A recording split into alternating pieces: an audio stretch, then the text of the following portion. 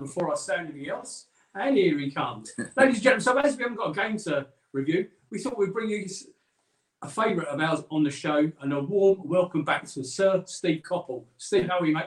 Yeah, I'm good. Thank you very much. Yes. On behalf of everybody at Red and Blue Review, can I offer you our sincere congratulations on becoming a granddad for the first time? Yes, granddad. Young Finlay arrived on the 7th of January, and see him every day by WhatsApp and what have you. And he's growing quickly, and missing him already. I bet you can see a difference in him already, can't you? Oh yeah, every day. He's just growing so quick. I didn't realise from memory, but obviously my own, you just can't remember it being that rapid. But he's laughing and joking now, smiling. Is he going to be a footballer, Steve? You know, can you see any early signs of a promising career ahead? Well, he moves his legs fairly rapid, but I've already been told that I have to train him to make sure that he makes a showing on the football field. So he's in a good environment for outdoor activities. His mum and dad, they live in Singapore, for those who don't know. And I was there for a month or so, seeing the birth. Well, I didn't see the actual birth, but I saw him the day after, and spent all my time with him, as much time as I could while I was out there. It was fabulous. Yeah. Brilliant. You may see on your screen some messages coming through as they're happening absolutely live, okay? Yeah. Because we are live on Facebook, and already the comments are coming through. Good evening, excuse me, I'm at dinner. Good evening, Sir Steve, says Graham. Paul's out there, Lee's out there, Charlie, Mark Willis is out there. Guys, good evening and welcome to the show. Don't forget to tune into all our socials on Twitter, on Instagram, obviously our Facebook page. You can find us on our YouTube channel at redandbluereview.co.uk. I think we'll kick off with a bit of a review, if you don't mind, to Ian and Wikipedia. Ian, go for it. Yeah, well, we couldn't have Steve in the room with us and on a live show without giving you this introduction from Wikipedia. So if you put in, you Google Crystal Palace Football Club managers, the homepage, this is what it comes up with, Steve. The most successful manager of Crystal Palace is Steve Coppell, who during his 13-year reign as manager took the club to an FA Cup final, third place in the top flight, won the ZDS, and were also twice second-tier playoff winners. He's also the club's second longest-serving manager, presiding over a total of 565 games from 1984 to 2000 during 4 spells in charge. And in 2005, Steve was voted as the manager of Palace's Centenary 11. That's quite an accolade, Steve, isn't it? Well, there was a fair old investment of time in that as well. You know, you talk about the number of years, but also the time invested in those years. And I was lucky. I always make reference to Ron. Ron knows, of course, Chairman. You know, it was a passion for both of us. So we spent our time up and down motorways looking for players. At the time, you wished you had money that you didn't have to do it. Yeah. Now, looking back, you know, I'm grateful I did do it, because I learned so much in this company for so long about, you know, how to run a football club, how to deal with people, how to do so many things. And, you know, we were tight for a lot of years. And I think that's such a vital ingredient of a successful club, that the relationship between the owner, the chairman, the person who makes the big decisions in a club has got to be very, very close to the manager who makes the decisions down to the playing staff. I think, you know, they've got to definitely be on the same page with the same ambition, the same drive. If there is some kind of parting of the ways, it's reflected in the football club. And you look at now, there are so many clubs, certainly in the Premier League, where they're all under the microscope. You look at the clubs and you look at some teams and you think, why aren't they successful? And inevitably, the reason is because there are various divides within the management process, the decision-making process. And other clubs are successful because there is a tightness, there is a unity, there is something which makes them a little bit unique. Can you imagine how successful you would have been as a Crystal Palace manager had you had the funds that are available now to the current managers? Well, again, I don't think it's necessarily the funds that make all the difference. You know, I mentor a couple of young managers, and I speak to them, and I say to them from day one, the most important thing a manager has to do is recruit.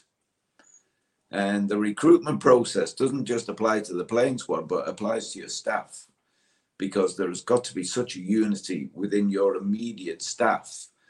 You know, the physios, the kit man, everyone has got to be on board. Then you get down to the players. Now, you know, I always say it's easy to be successful in football. If you got the most money, you buy the best players, you got the best team. But there are other ways of being successful.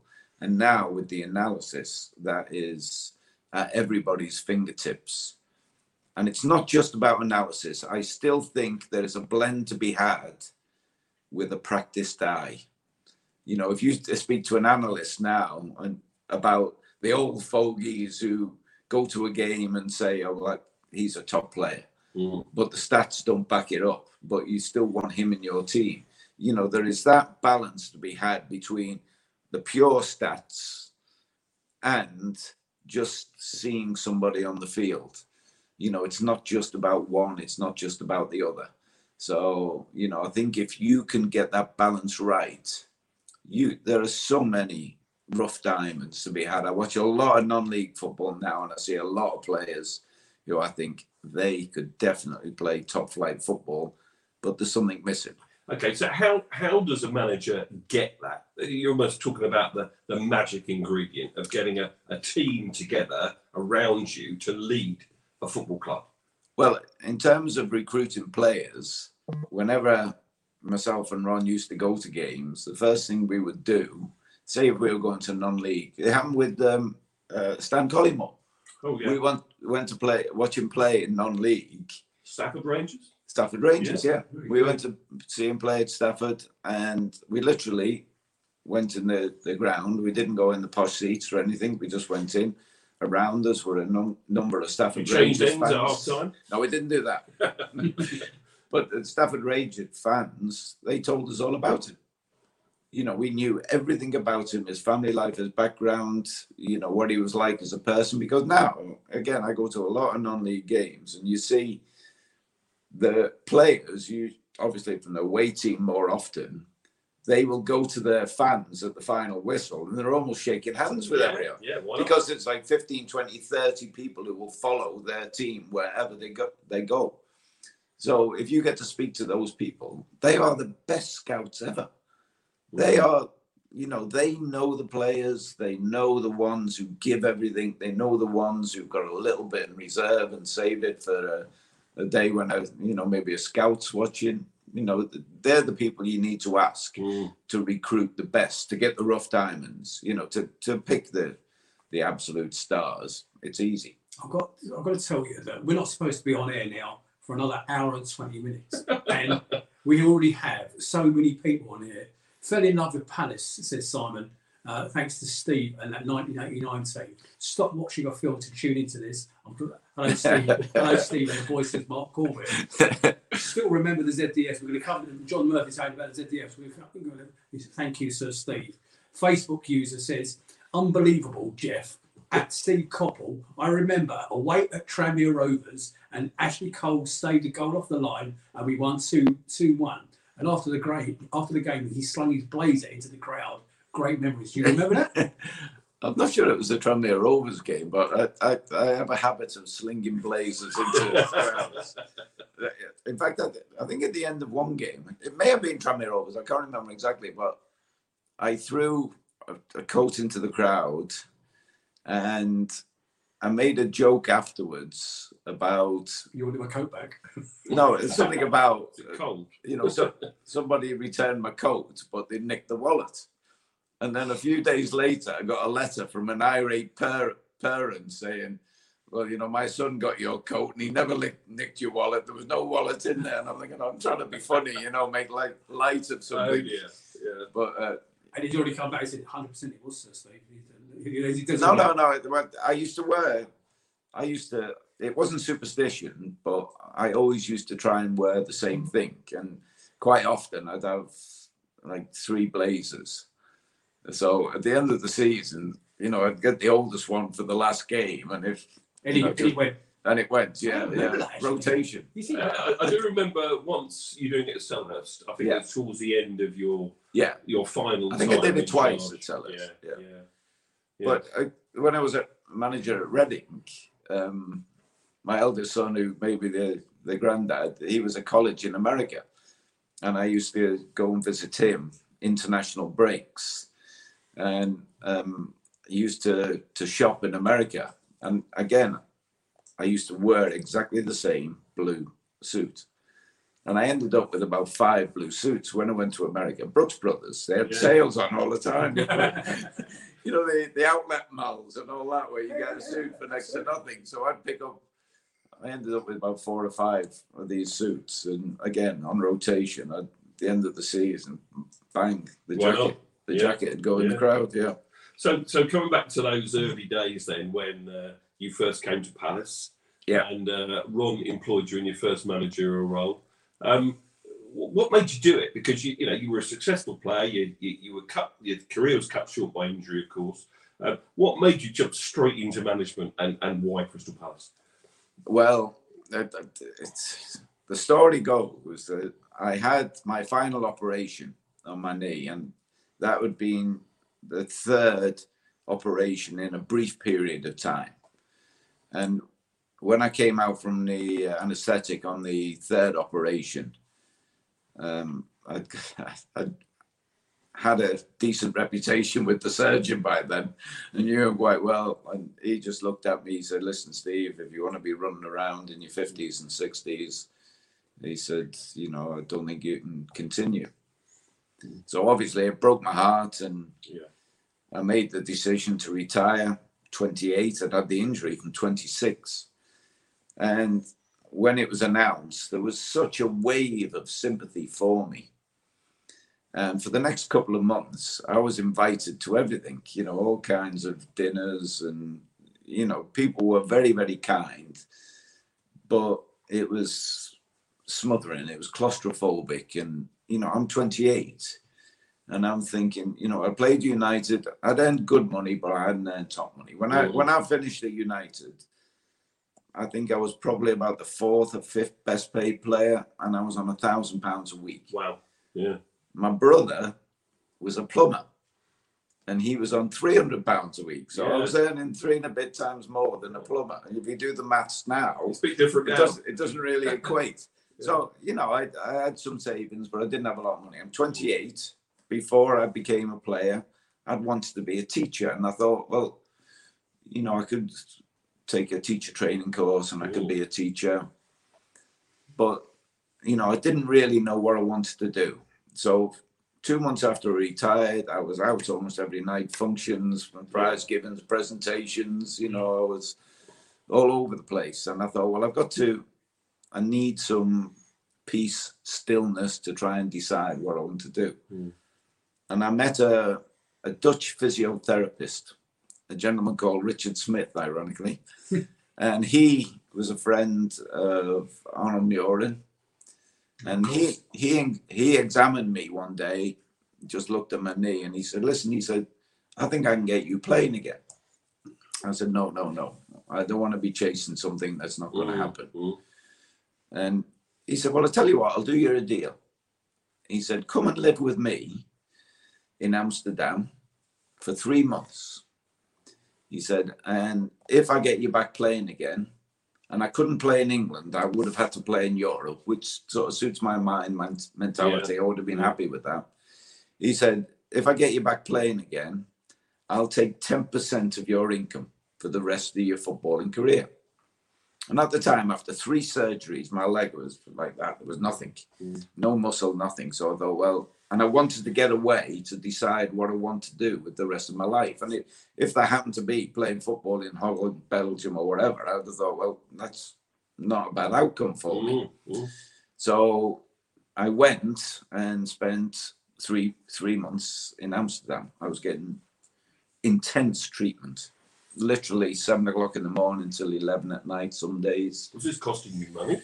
No, it cost me nothing. Oh wow! The gamble was It's absolutely salary, yeah.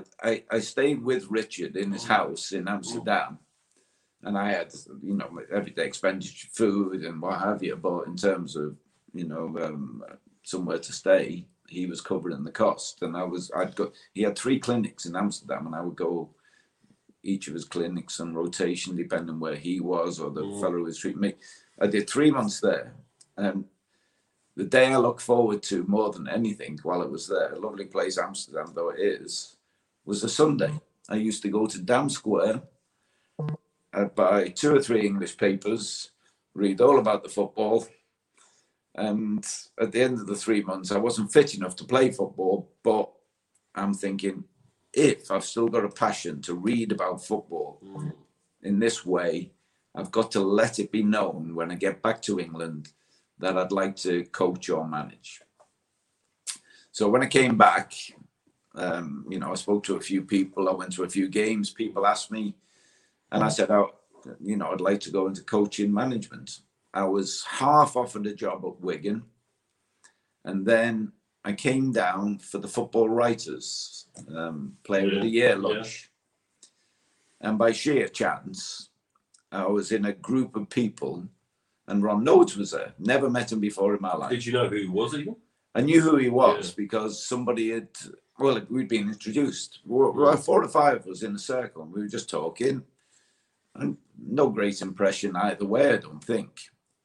And he had just appointed Dave Bassett. 4 days later, Dave Bassett walked out, and I spoke to my wife and I said, that fella is going to phone me up and offer me the job. And 2 or 3 days later, he phoned me up and he said, would you like to come down to London and talk about the job? So I came down to London and I spoke with him, and he offered me the job. And I thought, well, again, karma, this is meant to be. We talked about who my number 2 would be. He was saying, listen, just have a word with Ian Evans. He's a real good lad. He's a good coach. I met with Ian. He's a great lad. Fabulous coach. Fabulous coach. He had a bad injury as well, hadn't he? Yeah, he had the bad injury. But, you know, really inventive, bright, funny man. Yeah. And I thought, well, I couldn't get a better partner. And I lent so heavily on Big Taff, you know, the first year. We're still in touch with him, incidentally. We see each other. Yeah. You know, we don't actually phone each other up. But again, I often say this about football people. If he, you know, I walked out of here and he was walking the other way, we'd stop and have a chat as if we were just coming out of the dressing room. You know, it's a pickup mentality, and there is a bond, you know, and I always say I'm forever grateful. And when Taff left, I thought, I can't do the job without him. I will make sure he gets a copy of this, okay? This is recorded, I tell you now, and he will see those words you just said. Ladies and gentlemen, our Facebook land, thank you so much for all your... Steve doesn't realise this yet, okay, because I haven't told him, okay, but I'm about to tell him live that we've got a whole list of pre-written questions for him, and you're all sending in dozens more, okay, because they are. We ought to cover some of these ones, Nick. That's what I'm saying. That's what I'm saying. So one of them was from the real panel, Paul, to him, and he was actually saying, out of any current player, who do you think out of any current player would grace your best Crystal Palace team? A Palace, current Palace player. Oh, current Palace. Well, to be fair, I love Zaha. You know, I think I don't know this, but Dougie Freedman has got an awful lot, I think, a big role to play in Zaha's development. Because when he first came into the team, he almost used to dribble up his own backside sometimes. And yet nobody would moan at him. And I think it was when Dougie was in charge. And, you know, I think Dougie must have said to everybody, listen, don't get on his back. He'll deliver.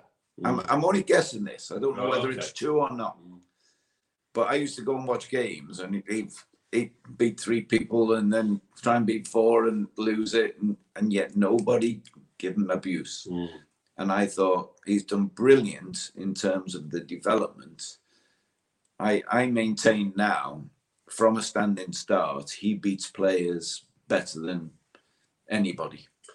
We all love him to bits, don't we? Absolutely love Wilf to bits. And Saw him yesterday.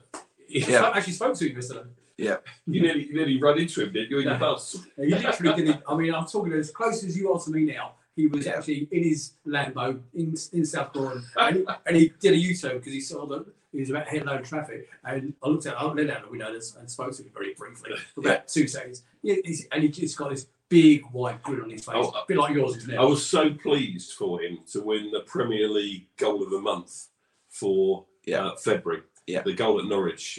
It's the first time he's ever won it, believe it or not. Can you believe that's the first time he's ever won it? For a number of years, I think Wilf has been like the standout, obviously, for a lot of Palace fans. But now you see emerging players, you see players in the squad, you see a bench has got punch.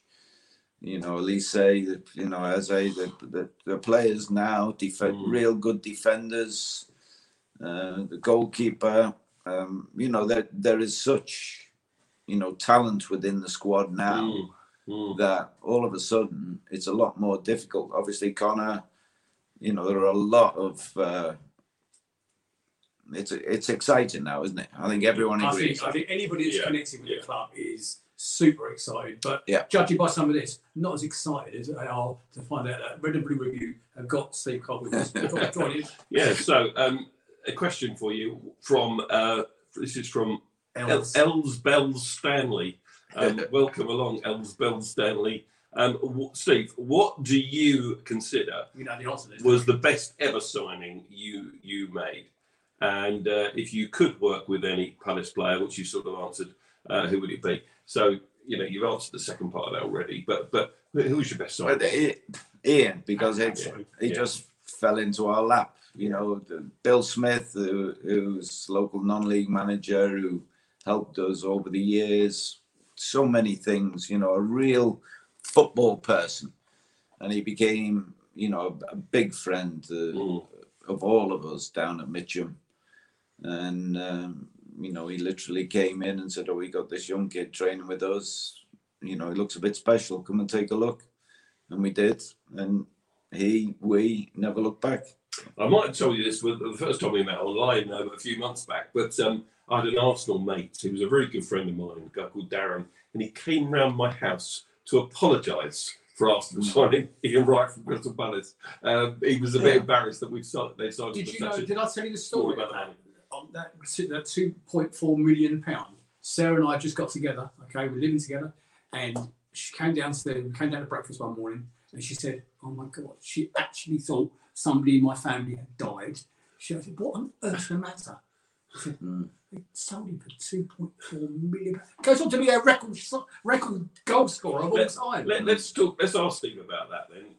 How did that move come about to lose the best ever signing to Arsenal? Well, you talked on the Wikipedia thing that we'd finished third in the top flight, and it was after that top flight year that Ian came to us, and Ian had been brilliant with us. I still maintain the year we got promotion, he signed the contract with us in the October, I think it was. We were 12th in the league at the time, and he committed to us when it would have been very easy for him then to go.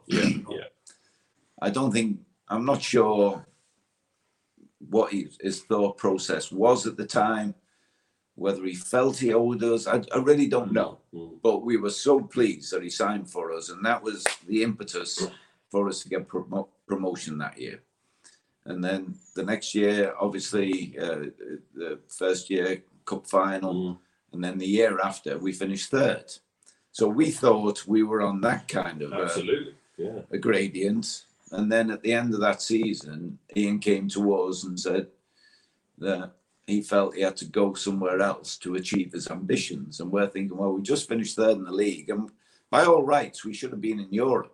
Whether that would have made a difference or not, I don't know. But Ian came to us, and we wanted to do, it sounds strange to say this about football now, we wanted to do the honourable thing by him, because he'd been more than honourable with us. So we knew his agent was tight with the Arsenal people. I knew George quite well. George loved him. The price, I had nothing to do with that. I think that was just something Ron organised, and we saw it through. Yeah. Didn't want to, but he'd been great with us, and it wasn't a quid pro quo kind of thing. But we felt as if we thought at that time we were strong enough to not cope with it 100%, but we thought we were buoyant enough to be able to deal with it. Okay, you mentioned about potentially qualifying for Europe. Of course, any side that finishes third in the top flight today are in the Champions League, not just in Europe. So how disappointed were the squad of players not to qualify for Europe that year, and how much of an impact did it have on everyone around the country? Well, because Europe wasn't current as such. We'd been banned for a few years. Yeah. It wasn't on the sort of tip of your tongue, and you could feel it. We knew we were sort of getting in there through the back door, as it were.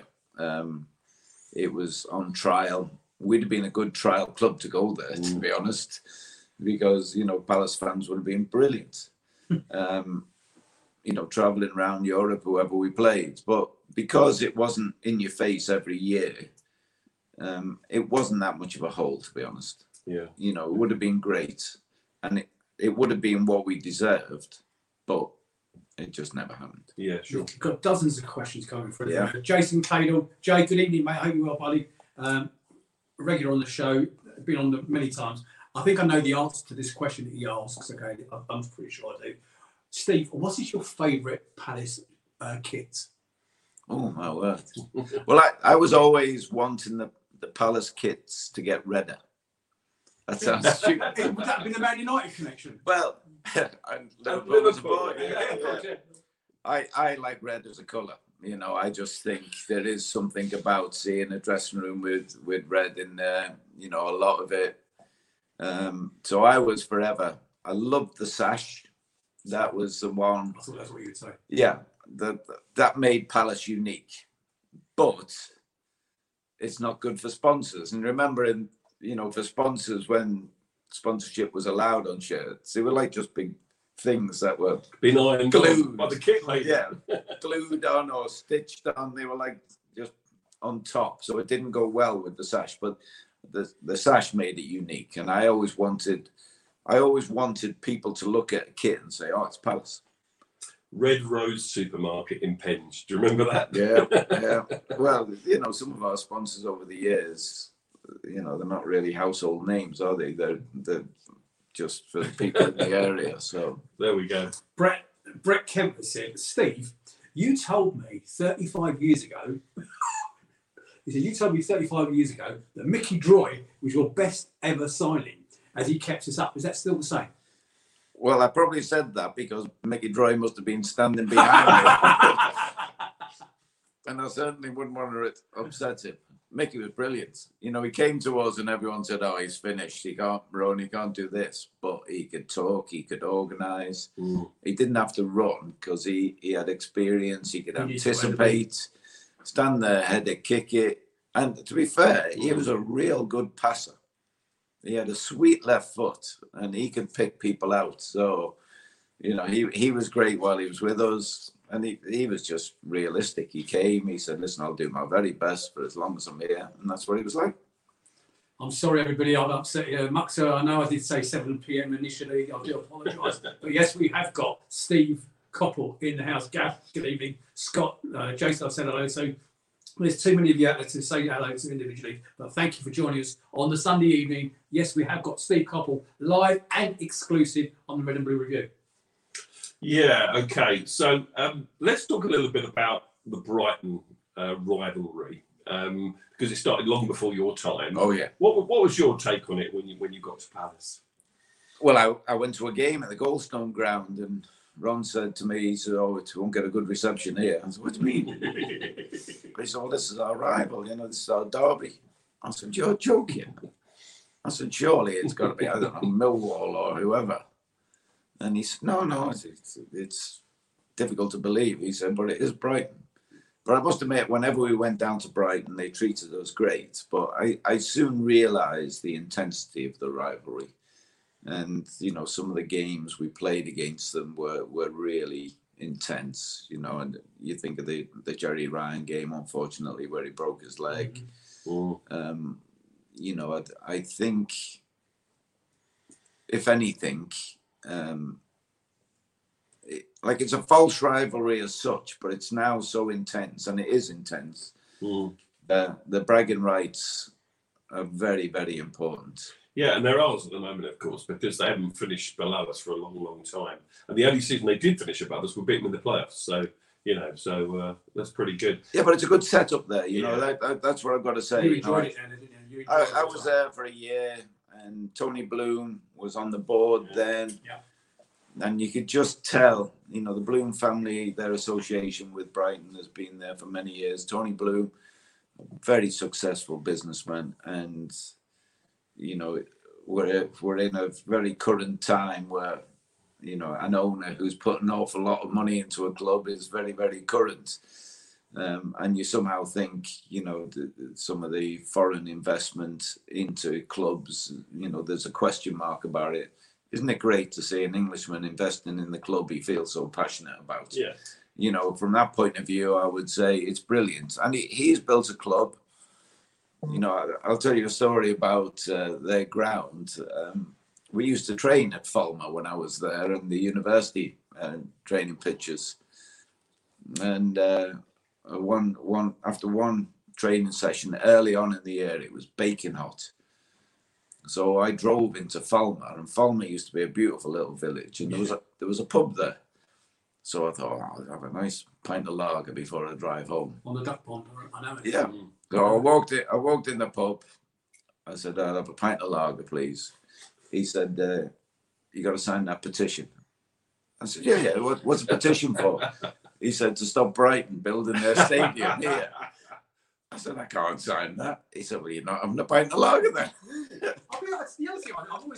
We always look at it through the red and blue tinted glasses, obviously. Okay? Yeah. But from the other side of it, was when you were Brighton? Oh, I can't stand it. Steve Coppin, the Brighton manager. When you were Brighton manager, okay, could you feel the insane intensity from the Brighton fans against us? Well, when I was Brighton manager, you got to remember Brighton were hurt.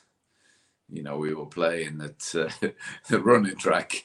You know, it was the width. I like Withdean because it was different. It was I thought teams turning up, getting changed in porter cabins and running track around the pitch, this is going to unsettle them. It's an advantage to us. And we did all right there. But, you know, I look at that, and at that period, it meant a lot, obviously, but there were 5,000 and 6,000 people. You know, a lot of people had disappeared when they were the Goldstone. There was 15s, 20s, and the people had disappeared, and they weren't at their sort of peak, as it were. When I took the job, first couple of games, I brought a Brighton side down to Palace. And a lot of Palace fans were saying, oh, you know, you're a traitor, this, that, and the other. It's your second ever game, wasn't it? At Selhurst? I think it was certainly early on. Yeah. It wasn't the first. What was the result, United. Well, exactly. He knows. He'll know what it is because he's like that. He's an encyclopedia. Well, I came and people were saying, you're a traitor. And we were scrambling for our lives. You know, I think after 11 games, we had 4 points. And I took over first game, I think it was second game we played Palace.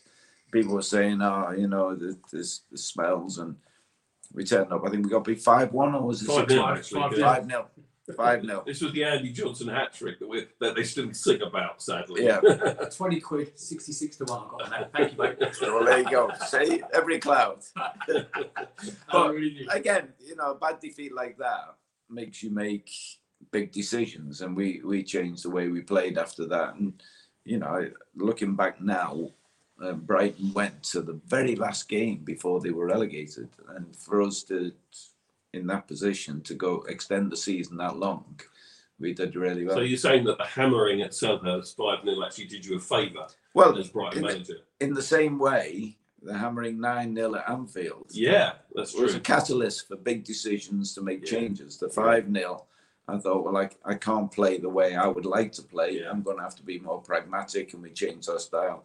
We played with a back three then, which wasn't fashionable, but anyway, it was a great day for us. But No, not to give there you go. Special Agent Coppell. Yeah, I mean, funny you should say that because Steve Mason actually said in the chat. I made somebody happy. Remember singing "Coppell's going to take you down." He loves Palace, and he did, and they did go down. Yeah. Okay, so Yeah.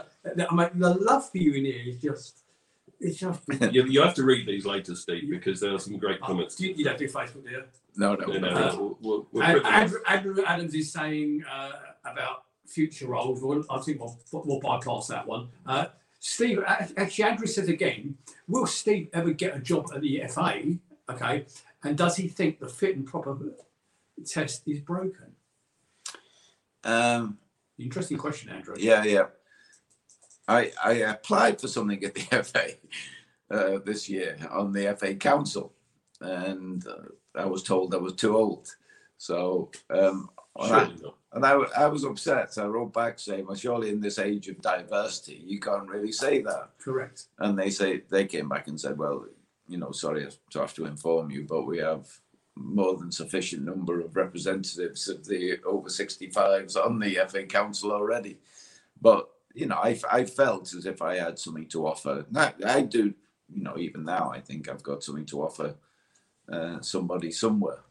And what was the second bit? Is the fit and proper test broken? broken? Fit and proper. I think it's been broken for a long time. I think there has to be more of a dive into people's backgrounds, because the outcome of so many of these fit and proper tests has been disaster for so many clubs. And it's all very well, somebody coming in and changing a club, but when these people destroy clubs, you look at Bury and you think, how on earth does that club go under? And it was only 12 years ago the Crystal Palace were in that situation when we were in dire straits. And I think we're quick to forget that it was relatively recently. We were in administration for 21 months before Simon came in, and those were very, very difficult times. But Ashley Cole, we unearthed Ashley Cole. What a tremendous fullback he was, 17, 18 years old. Nick Bettinelli, who was our kit man, when Ashley turned up, he said, he can't be a player. Look at the size of him. And he was nothing. He was absolutely nothing, but what a sensational player. I knew he played for England. Mukhtar Butter in here has actually seamlessly, he doesn't realise, he seamlessly dragged us back into the list of questions. He's actually asking, and here we go, because I know we talked about pre-show. Steve, what's your assessment of football in India? Well, it's something I don't study, but I follow. And at the moment, we are at the semi-final stage of the Indian Super League. Yep. The last 2 years, because of COVID, the Indian Super League has been in a bubble in Goa. Goa is a real hotbed for football in India because of the Portuguese background. They have 3 stadiums, I think it is, and they're playing the games on rotation there. I worked in India for 3 clubs, Jamshedpur, Kerala, and ATK, and those 3 clubs are in the playoffs, the final 4 clubs for this season's tournament. The first round was Kerala played Jamshedpur. Jamshedpur were champions. Kerala beat them 1-0. So that set up very nicely for the second leg. Yeah. And in the other semi-final, Hyderabad played ATK. Hyderabad, who've been a revelation this year, not a big budget. They've been superb. They beat ATK, who probably got the biggest budget. They beat them 3-1 in the first leg. So Mumbai, who were the champions and by far the best team last year, missed out on the playoffs this year. They got a new young English manager, Des Buckingham, but it didn't really work out that well for them. Could you try and compare the Indian League to any level of football in the UK? I would say, well, it's changing. The Indian football scene is changing because when I first went there, we had 11 foreigners and you could play any 6. Right. and you had a squad of 15, 16 Indian players. Now you can only play 4 foreigners, and I think there's only 6 allowed in the squad. You can only have 4 on the pitch at any one time. So they're trying to give more responsibility to the Indian players. And the Indian players are grasping it. But again, the football with COVID, it's in a bubble, it's in one place.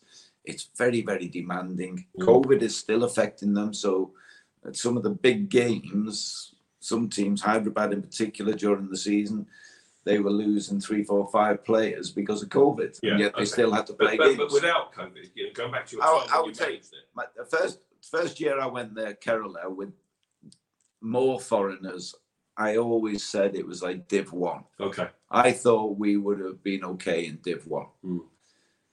Now, I really don't know. Steve Constantine was manager of India for many, many years. And he took them below 100 in the world rankings. Right. I don't know where exactly they are at the moment. They're playing in Bahrain, I think, in a couple of weeks' time. In the qualifier for? I don't know. I think it's just a friendly. But again, India is huge, but there are only little pockets. Northeast India, they got a lot of Chinese-looking Indians who've got powerful legs and they love the football and they're real good, strong players. Right. Kolkata, because of the British influence.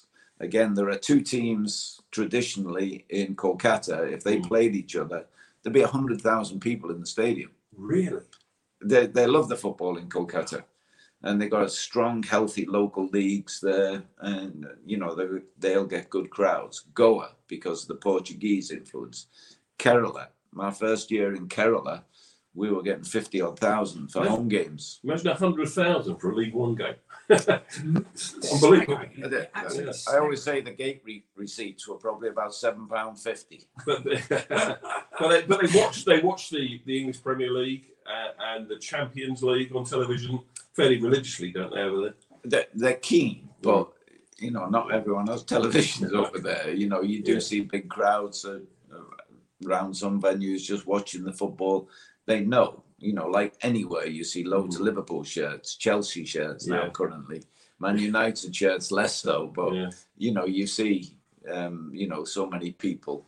They're very, very keen. Going forward. I also think it's. I think we mentioned this pre-going live that it's always staggered me with a nation or a continent really as big as that not one of them has broken through massively as an international superstar. I'm sure there are across the American leagues some South Asian players that are good and strong, but nobody has gone on to superstardom to the best of my knowledge. No. What I feel is a really good thing about Indian sports, and not many people would be probably aware of this. To play for India at any sport, you have to be born in India. Yeah. If India now use 2nd, 3rd generation players the way they do the rest of the world does, they'd have a good team, because there's a lot of players in Germany and Europe who are 2nd, 3rd generation Indians, but you cannot play for India unless you are born in India. That applies to cricket, football. That answers the question then. Hockey. That'll be one. I wasn't aware of that. Yeah, but I would have thought by now, certainly like the Indian Super League, they call it, the professional league, has been going for 8, 9, 10 years. I would have thought somebody would have graduated from that to play in leagues around the world. And there have been players who've moved, but they haven't moved well. I'm going to bring this back to Crystal Palace, if I may. Yeah. Is that all right? Yeah. That's good. Yeah, for sure. Okay. I think I know what the answer might be to this first part of the question, but I'm not so sure about the second part. So first of all, what was the highlight during your numerous periods as manager of Crystal Palace? And secondly, what was the low point during your time managing at Selhurst? So first of all, the best bit, and then the bit that, The best bit, without doubt, for me personally, was the 4-3 game at Villa Park.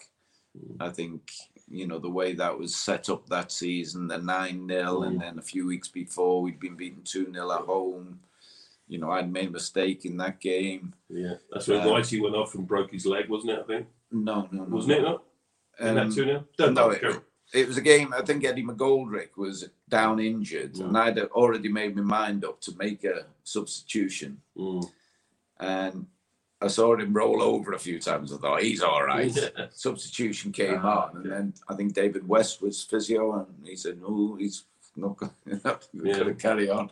So we played the last 20 odd minutes with 10 men. It was my impatience, you know, L plates as a man. So we lost 9-0 away, 2-0 at home, and beaten 4-3 in the semi-final. Yeah. So that was the highlight. I would say that was definitely the highlight. The low lights, the low moments, there were a few. The 9-0, because I took, you know, I bought 20 odd tickets for that game. All my family, friends went, and to be beaten 9-0, you know, the ground where I'd spent so much time watching football. Again, that was a catalyst for change, so it turned out to be a good thing in a stupid kind of way. Yeah, yeah. I think going into administration was Tough. that was just Super tough. well. Again, with Mark, I remember Mark Goldberg in charge, and it was going badly, and then there was transfer deadline day, and I left the office about 4 o'clock, and I had what I thought was a healthy looking squad, and I thought, oof, this will be all right. We can get by with this. And then by midnight, another 5 players had gone. Oh. So I must admit, that night, I'm looking around at the squad we had the next morning, and I'm thinking, oh my word, what are we going to do? So remind us who had gone then. Oh, I can't even remember. Okay, but I remember being just so deflated. I'm at home. I thought, if I'm there, things are going to happen. So I'm better off going home out the way. So, and then by the end of the evening, it was, well, he's gone as well. So if anyone watching, Real Panel especially, anyone else knows who those 5 players are, then put it in the chat and we'll... And Brett saying, definitely the best game you've been to. No, right, he broke his leg at Sellers Park, Barry Venison, Rennington. I thought that was half the the pitch across to Hacking. Yeah. There we go. There we go. Yeah.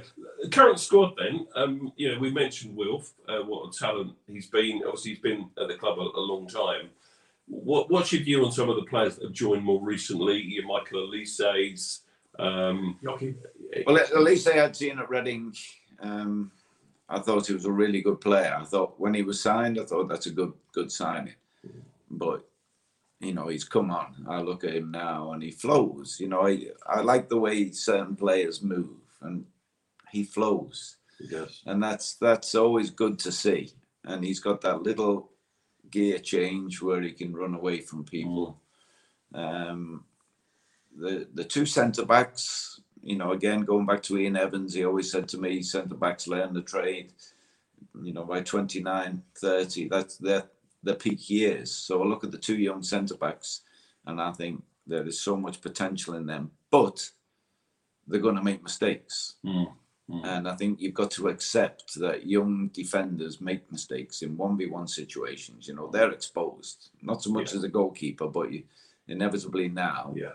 Football always comes down to me to a 1v1 confrontation.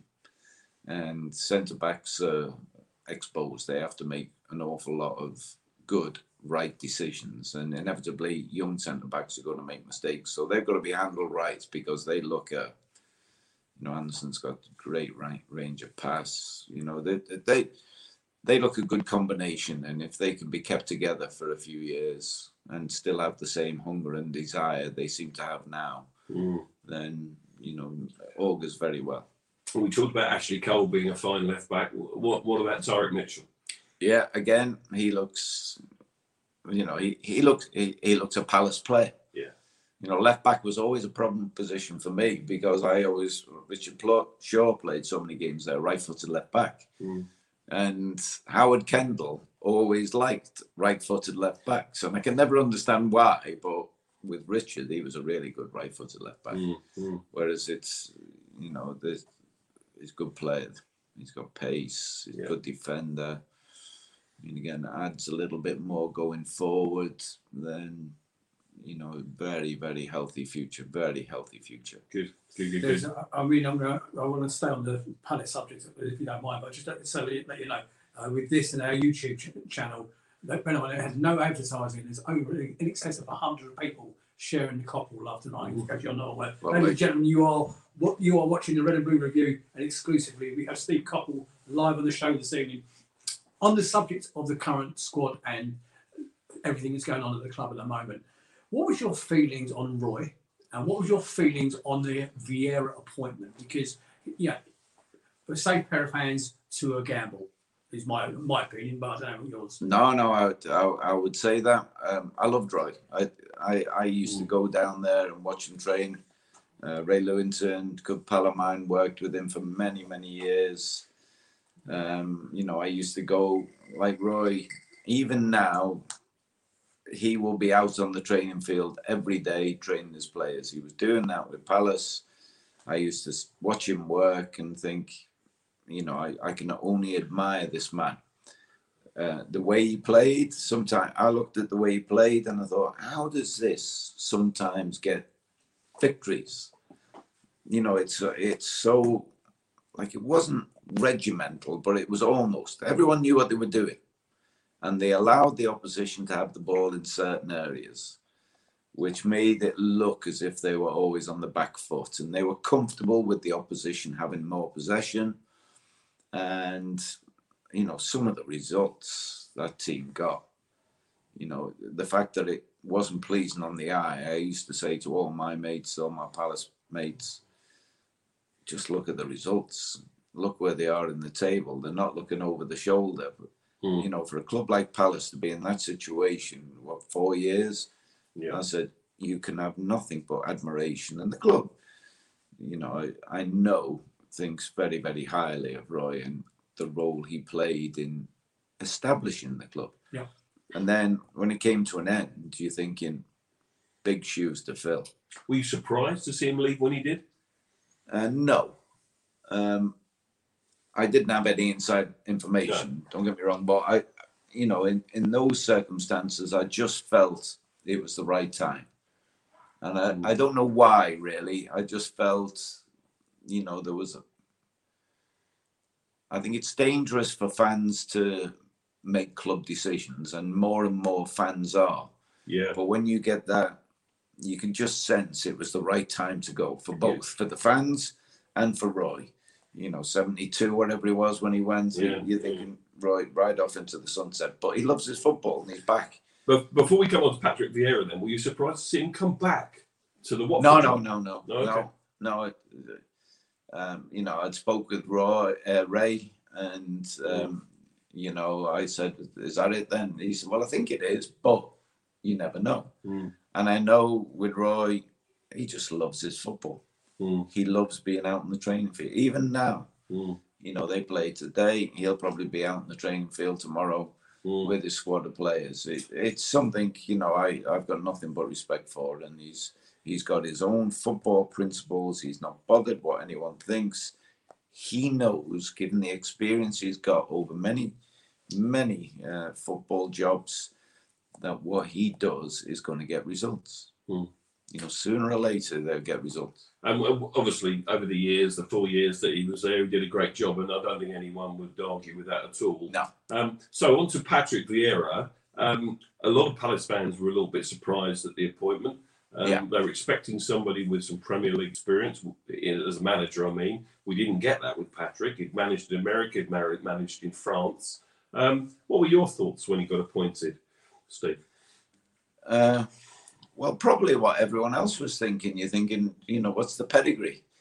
In America, he didn't set the world on fire. In France, he didn't set the world on fire.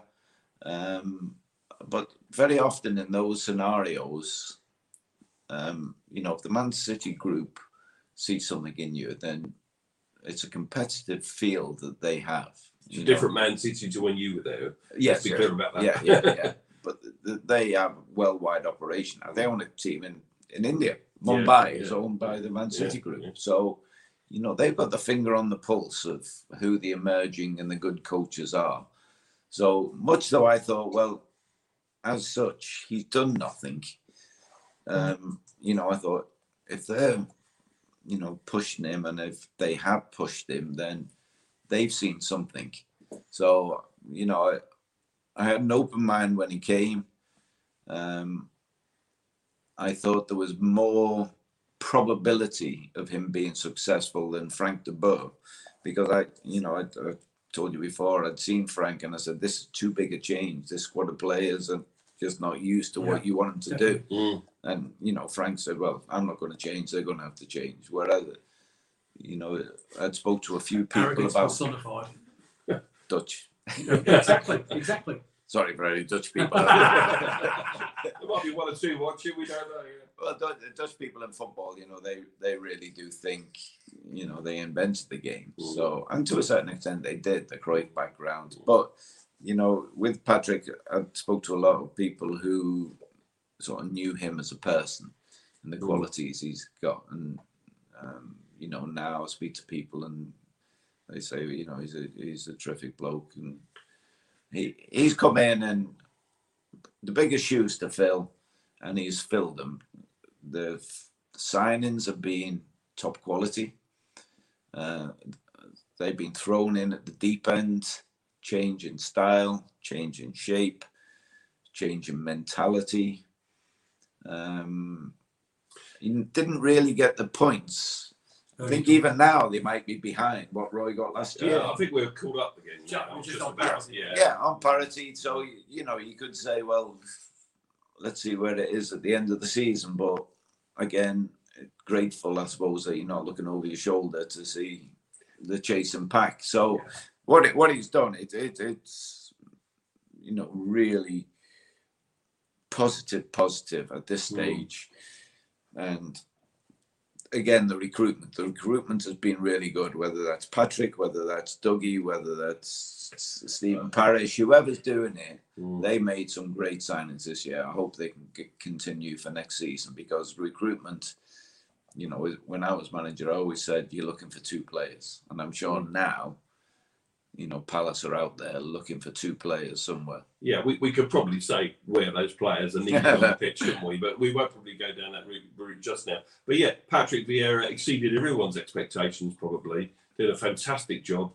Changed the personnel, you know, and changed the style of play. It's a style of play I was interested in. Absolutely. And, you know, how difficult was that for Patrick to have done so well, so quickly, I suppose? Well, I think if he'd been doing it with trying to do it with the same players, there would have been kickback. But there's been, you know, so many changes. You know, so it made it easier, did it? Do you think? Oh yeah, without doubt. You know, midfield players, the ones who were playing last season, more malleable. The forwards who've come in, you know, Wilf getting more support, I suppose. You know, when you bring players in, it's an acid test. You know, if you can imagine, you've just joined Crystal Palace. It's your first training session. As I always say, you never get a second chance to make a first impression. Yeah. So the first time you receive the ball, all the other players are looking at you. What's this fella got in the locker? What's his touch like? What's his pace like? When you're doing doggies, when you're passing the ball, it is an acid test.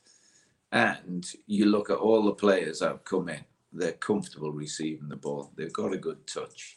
They've got a little bit of fire and pace.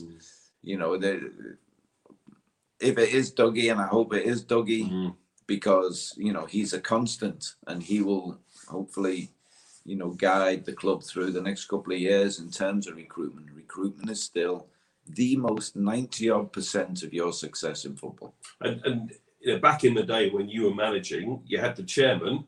And it was you that was doing that recruitment. You already talked about the miles up and down the motorway. We had John Griffin, who was chief scout, but he was a taxi driver. He was part-time. And he did hundreds and hundreds of games. He's so different now, isn't it? With someone like Dougie in place. Yeah. There were no stats. You know, you couldn't go on a website and watch a game in Asia somewhere and see players. Now, you know, you don't have to go 10 hours up the motorway to watch somebody. You have to just press a button and watch a game on the telly, and you can see what's going on. Joan Wells is asking in the chat. Good evening, Joan. I hope you're well. Steve, how often do you go to watch Palace games? And not very often.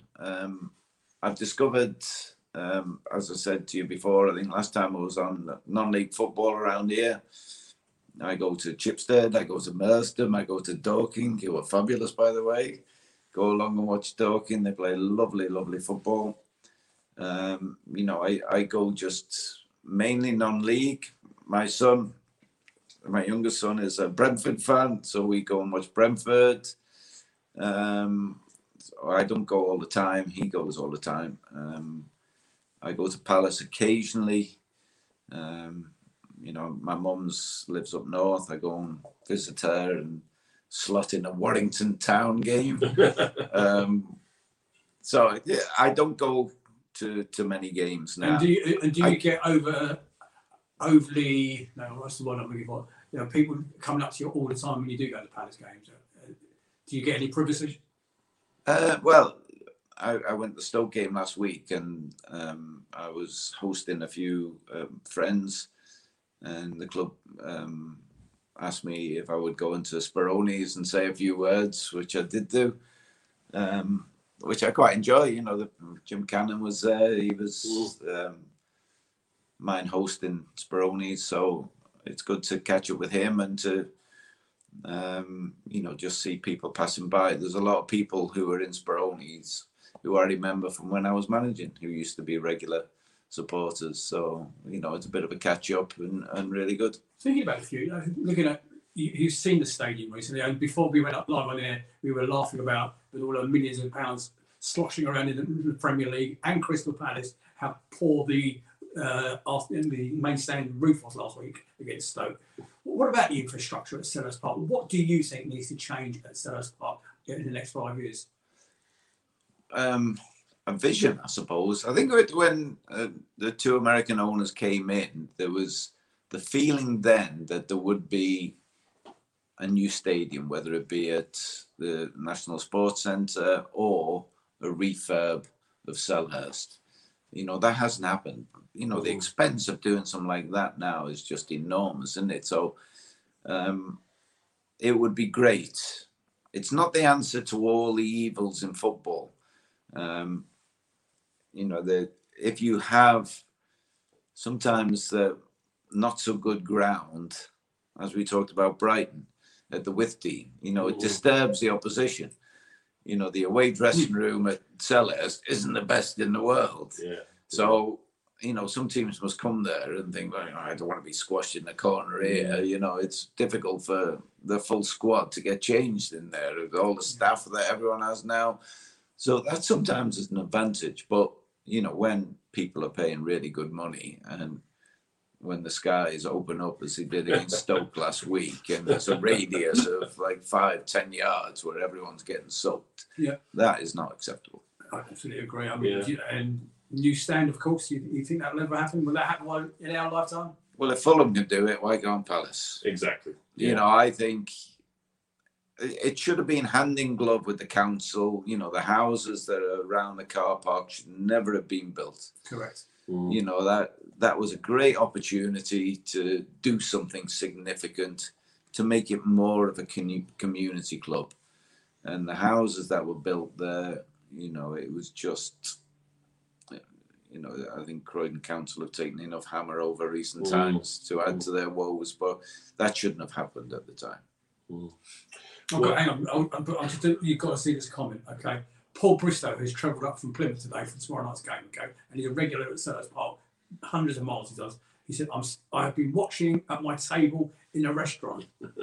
I've been impressed by the young waitress. Okay. She can't be any older than 19. It's relevant. She just asked me, is that Steve Coppell? Your reputation here is still so high. What is it like to have the adulation? I mean, they love you, Steve. I mean, Well, I can honestly say I can walk around more or less anywhere and no one had bugged me. No one had... Apart from picking a curry up in Colston. Well, apart from the curry in Colston, yeah. But I go to Merstham. I can guarantee no one has recognised me at Merstham. Interesting. Chipstead, they know me. Dorking, they know me. But I would say at Merstham. And if someone can tell me why it's called the Whiskey Bible, I would appreciate that. No idea. You have to be a certain age It shows to remember now. I think it's probably named by the same person that named the dripping Dripping and then in Lewis. Lewis or Yeah. whatever it was, wasn't it? It's Lewis, yeah. Yeah. You know, we're still in the FA Cup.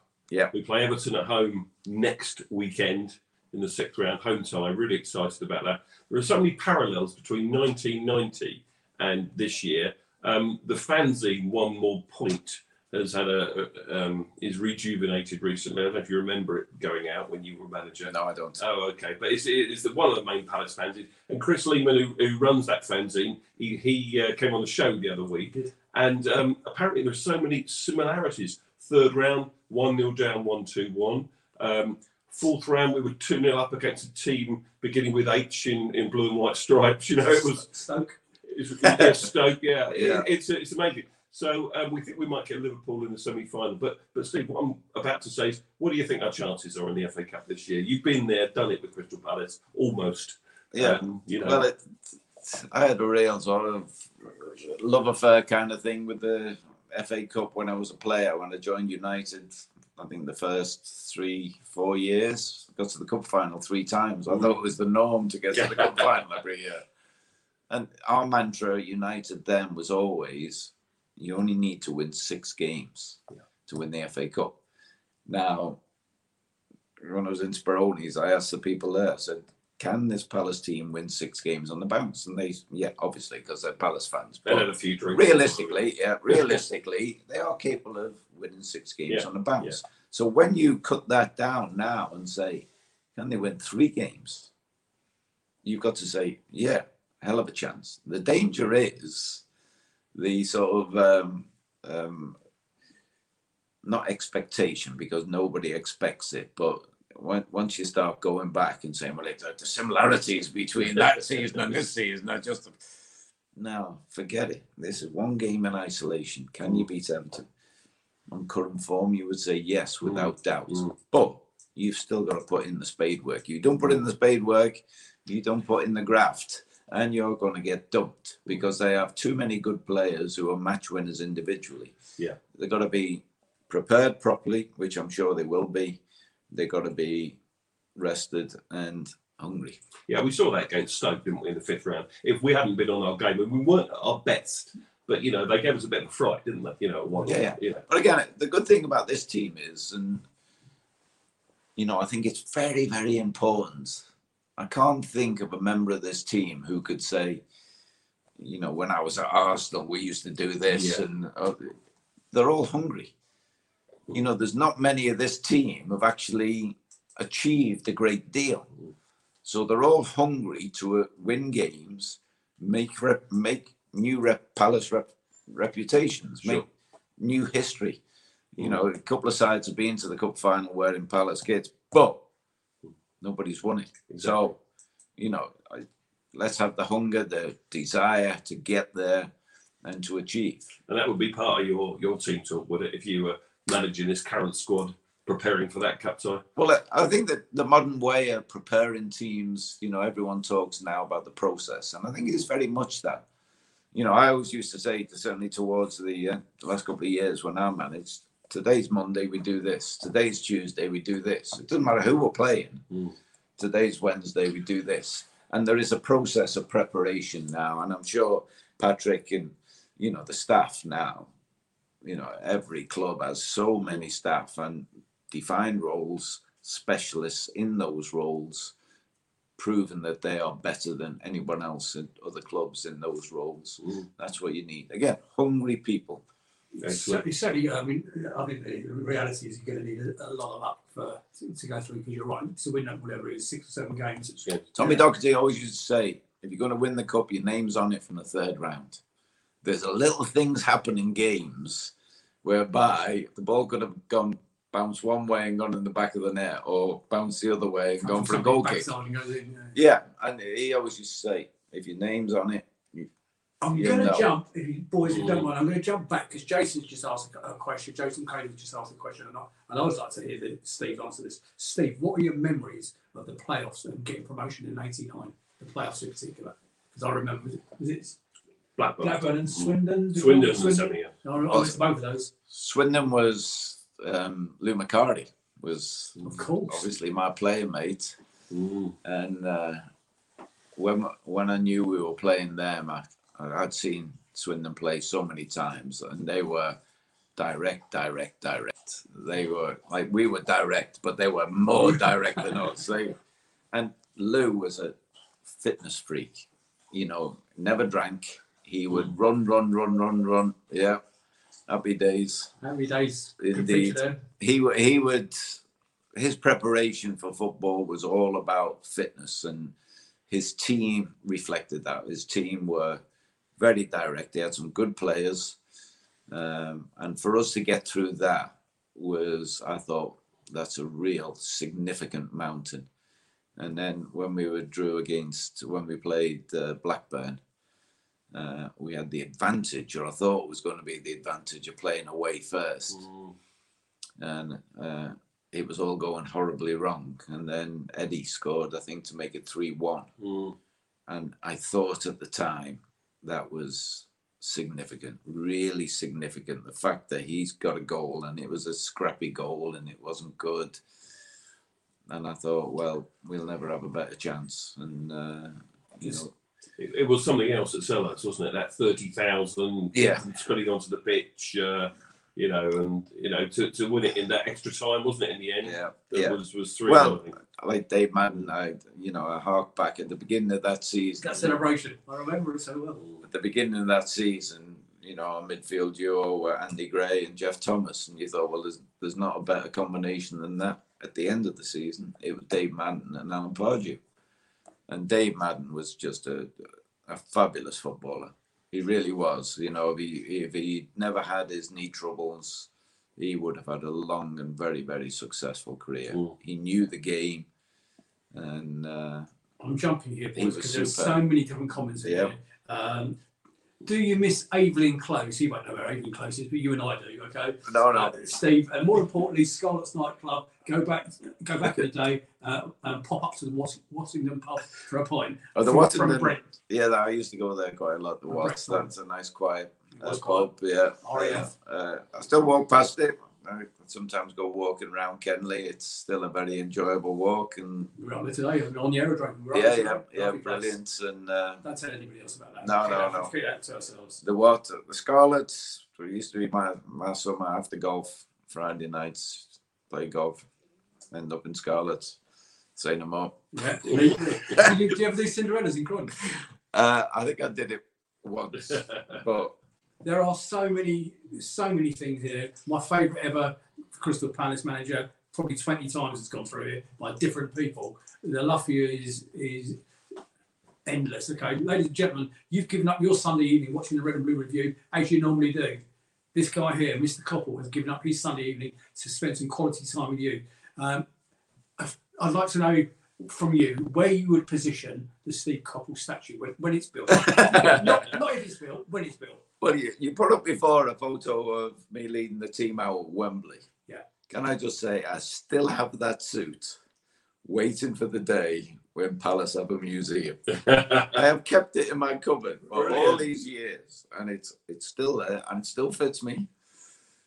And I've been thinking, one day Palace will have a museum. That's the very suit. Yeah. Double-breasted as well, mate. Double-breasted. I remember it well. When Prince of Wales check as well. It is, yeah. When they come back, that'll be out again, I tell you. Apart from the hair, you don't look any different. You don't look any different. Yeah, well, feel a bit different. I've kept that all along for the occasion when and if it might happen. So maybe if they build a new stand and they make it a super duper Palace place. Talk about the stand. What about the facilities? I know you haven't seen the training ground, but what do you think? I mean, in comparison to your days on Tooting Beckenham training pitch or wherever it was. There's no comparison, is there? Bishopsford Road. Well, we had the wooden structure which was built up off the ground. So sometimes after away games, and I had the sort of lino floor, and after away games when you were bringing the kit back to the training ground, old Maurice Druitt, who was our groundsman and kitman as well, 2 roles in one. How difficult is that? He got next to nothing for doing it. him and his wife Barbara she used to do all the kits. We'd come back, 9-10 o'clock at night from away games, and you would open up and you'd hear the scurry of the rats going across the floor. And we served food out the kitchen. Sometimes you have to move the rat poo off the off the. Imagine that today. They don't have it for them. They don't. And Peter Prentice used to look after the building. On the pitches there, it was, like a lot of the pitches now you see on the big match, they were just rolled mud from October onwards. It was incredible. I've got to get before these roll off screen. I've got to get to them. Joan Wells says, will you wear that suit to Wembley when we get there this year? Okay. On the same subject, Teresa is saying, would Steve be coming to Wembley if we get there? I'll go further than that. I'll add to that. Steve, would you come to Wembley as a guest of Red and Blue Review if we go to Wembley? Well, if it goes to Wembley, I will definitely be there. And the last time at Wembley with Alan, 2016, I brought the cup out into the pitch with Sir Alex. So I had a very privileged position, and I was, obviously for me playing United again, it was another special occasion. Well, it won't happen this year. Yeah, and it won't happen this year. Yes. Yeah, there we go. Wasn't that 10 minutes before that the Clattenburg cuddle? Something like that, yeah. Did you witness the Clattenburg cuddle with Sir Alex? Well, I saw something at the end of. We were waiting with the cup beforehand, and I saw something. Someone said, "Oh, have you seen that?" And I looked round, and it was just probably the separation moment. Yeah, he's clever. He didn't get to do what he did without being on top of all the little tricks and innuendos. I am concerned that we have taken up far too much of your time. No, I'm all right. Go on, one more from you. Well, I'm just going to ask you this question, Steve. We need to wrap this up shortly. What's your message for Crystal Palace fans at the moment, and how well do you think this team can progress from here? Well, the message would be, I think, hopefully, at the start of something. Palace has always been unique. And to go from unique to special, you obviously need skill, longevity. And hopefully this is part of that progression. The signs are really good. I must admit, when my team was emerging, the hunger it had, from the captain downwards was significant. They were demanding of each other. They weren't just demanding things from the coach or the manager. They were demanding of each other. If the tempo wasn't right in training on a day, they would have a go at each other. And I sort of get the feeling with this squad, they don't settle for being where they are in the league. I think they have designs to be a lot better. And I think they have real potential to do that. But potential at Crystal Palace are things you don't really want to talk about. We've often talked about that, haven't we? Yeah. But this feels a little bit different. I just hope the significant characters share the desire. Because football now, changes are made all too often for the motives that you don't like to hear about as fans, the money and all this. So, good signs at the moment. I hope this season finishes with something significant. It would be great. Obviously, one step at a time. Stop. Yeah. I've got a dodgy heart. Ladies and gentlemen, you just heard Steve Coppell say, this feels different, okay? We hope we feel end of season with something significant. Just so you're aware of one of the comments, Steve Mason in the chat has just said, I just want to say what an unbelievable show. This has made my evening. I've had some issues over the last few days, and this is the first time I've had a glow in me because you're on the show. Well, thank you very much, Stephen. Good luck with going forward. I hope everything sorts itself out for you. I'm going to end in a minute, but before I do, I'm going to let you have the last final word. So, ladies and gentlemen in Facebook land, we will be back on Monday week, Ian? Yeah, Monday week after the cup match, yeah. After the cup match. I must say in the background, Nigel, thank you for producing. Ian, thank you for driving an hour to be here. And of course, thank you to our special guest, Steve Coppell. Steve, to finish off the show, a special message for the Palace fans. Anything you like. Oh, stay there, I would say. I haven't been to Palace for a long time. I went to the cup game and seeing the supporters behind the goal, seeing, you know, it's there is a love in it. There is a love. That's all you can say. It's deep and it hurts and it cuts and it bleeds and it's everything. And that's the way it should be in football. You know, never lose that, because it's what comes from the terraces flows onto the pitch and makes things happen. So let it happen. And if you don't know, talk about the love. There is a mutual love from the fans to you. Thanks, and mate. we Yeah. are absolutely Appreciate in awe it. of your presence this evening. Steve Thank Coffey, you. thank you very much. Cheers, Ladies and gentlemen, everybody. Facebook land. Good night, everybody. Take care. Yeah. Keep well. Good night. Bye-bye. There you go. Push the button. Night.